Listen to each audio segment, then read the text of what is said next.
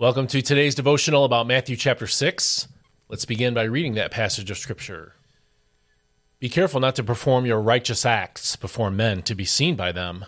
If you do, you will have no reward from your Father in heaven. So when you give to the needy, do not sound a trumpet before you, as the hypocrites do in the synagogues and on the streets, to be honored by men. Truly, I tell you, they already have their full reward.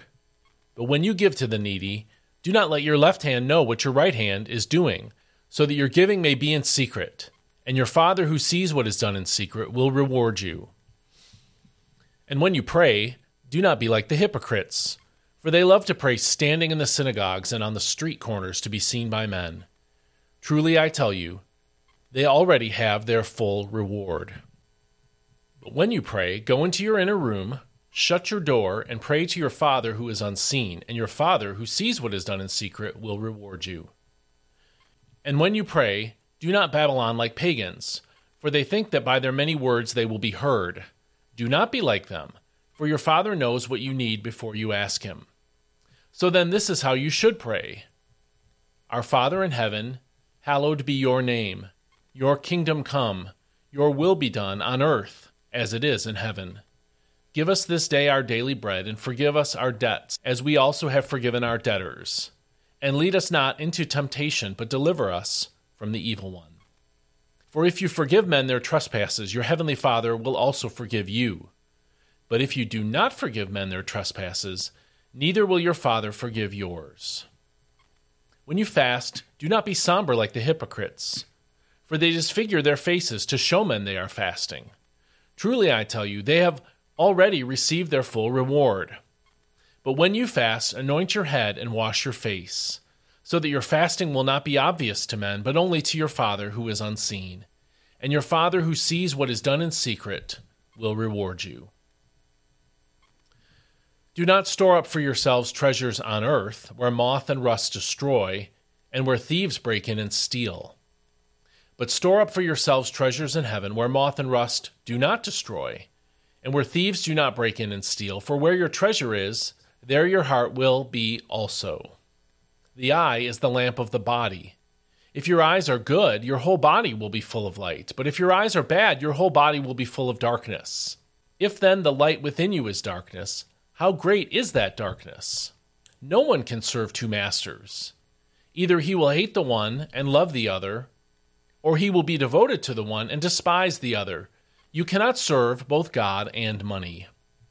Therefore I tell you, do not worry about your life, what you will eat or drink, or about your body, what you will wear.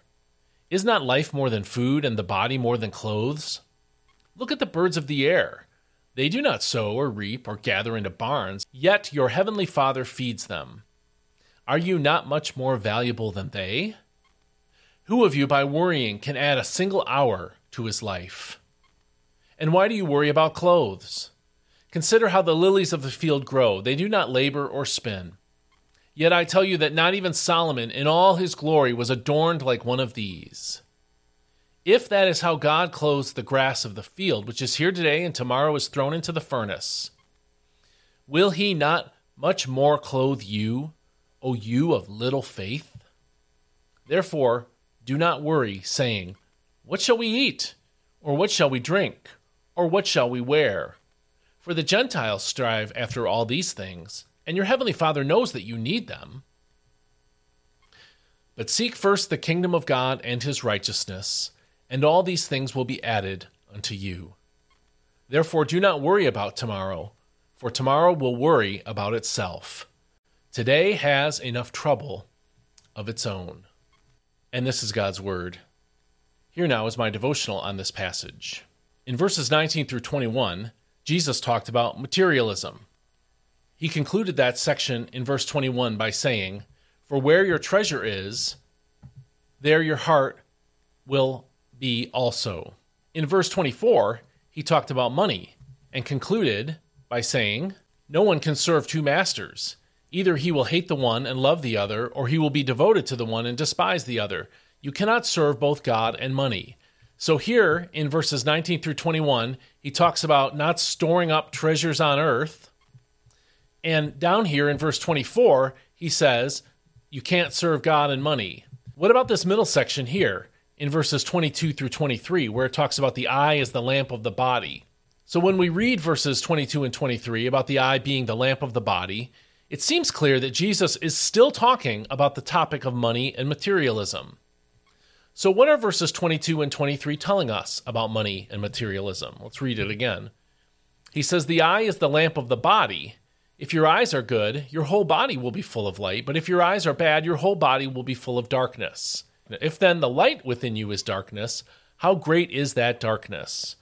This doesn't seem to be related to money or materialism on its face, and yet because it's sandwiched in between those passages that talk about money and materialism, it seems clear that Jesus is still addressing the same topic. So what do verses 22 and 23 tell us about money and materialism? Well, this language about the eye being the lamp of the body is helpful if we think about it in this context of money and materialism. Like windows, your eyes let inside whatever light or darkness is on the outside. If your eyes work properly, your whole body benefits because your eyes will tell you when to duck before you hit your head, or when to step over a shoe that was left in the floor. The eye lets in that light and allows you to make good decisions. Without working eyesight, your whole body, to use the words of verse 23, will be full of darkness. That means if you can't see, you will stumble over everything and bang your noggin on anything that is hanging too low. So what determines where your heart is in verse 21, or whether you hate one master and love the other, as Jesus talked about in verses 24 and 25? What determines those things? The answer is whatever your eyes are focused on. The point of verses 22 and 23, then, is to be careful about what holds your concentration. If you spend your time looking at catalogs of expensive watches, browsing elegant homes online that are for sale, looking at the pay scale for jobs on LinkedIn for a job that will pay more than yours does, or test driving new cars all the time, you will start to treasure materialism and money. If you focus on material things and money, that focus both shows what you love, but it also feeds that love. If you focus on Jesus, however, your love will change too. You will think less about expensive new shoes and more about how to serve the Lord. So the lesson of this passage is pretty simple. Watch what you watch. That's what Jesus is telling us in Matthew chapter 6, verses 19 through 24. Watch where your gaze is. Watch what you're focused on. Watch what your concentration is. The more you put your mind in any place, the more your heart will be drawn toward that thing. And that includes your walk with God. The more you put your focus and concentration on Jesus, the more you will be drawn to love and to serve him. So let me ask you, where does your mind go? Or where does your focus go? Where does your phone go when you have some free time? When you have some free moments of your own? When you're daydreaming or distracted? What do you think about? Or where do you point your web browser? The things of the Lord, the things that will help you grow in your Christian life, will let light into your body. They will let light into your mind. They will lead you in a way that pleases God. So watch what you watch. That's the message of Matthew 6, verses 19 through 24. May God bless you, and hope you have a great day.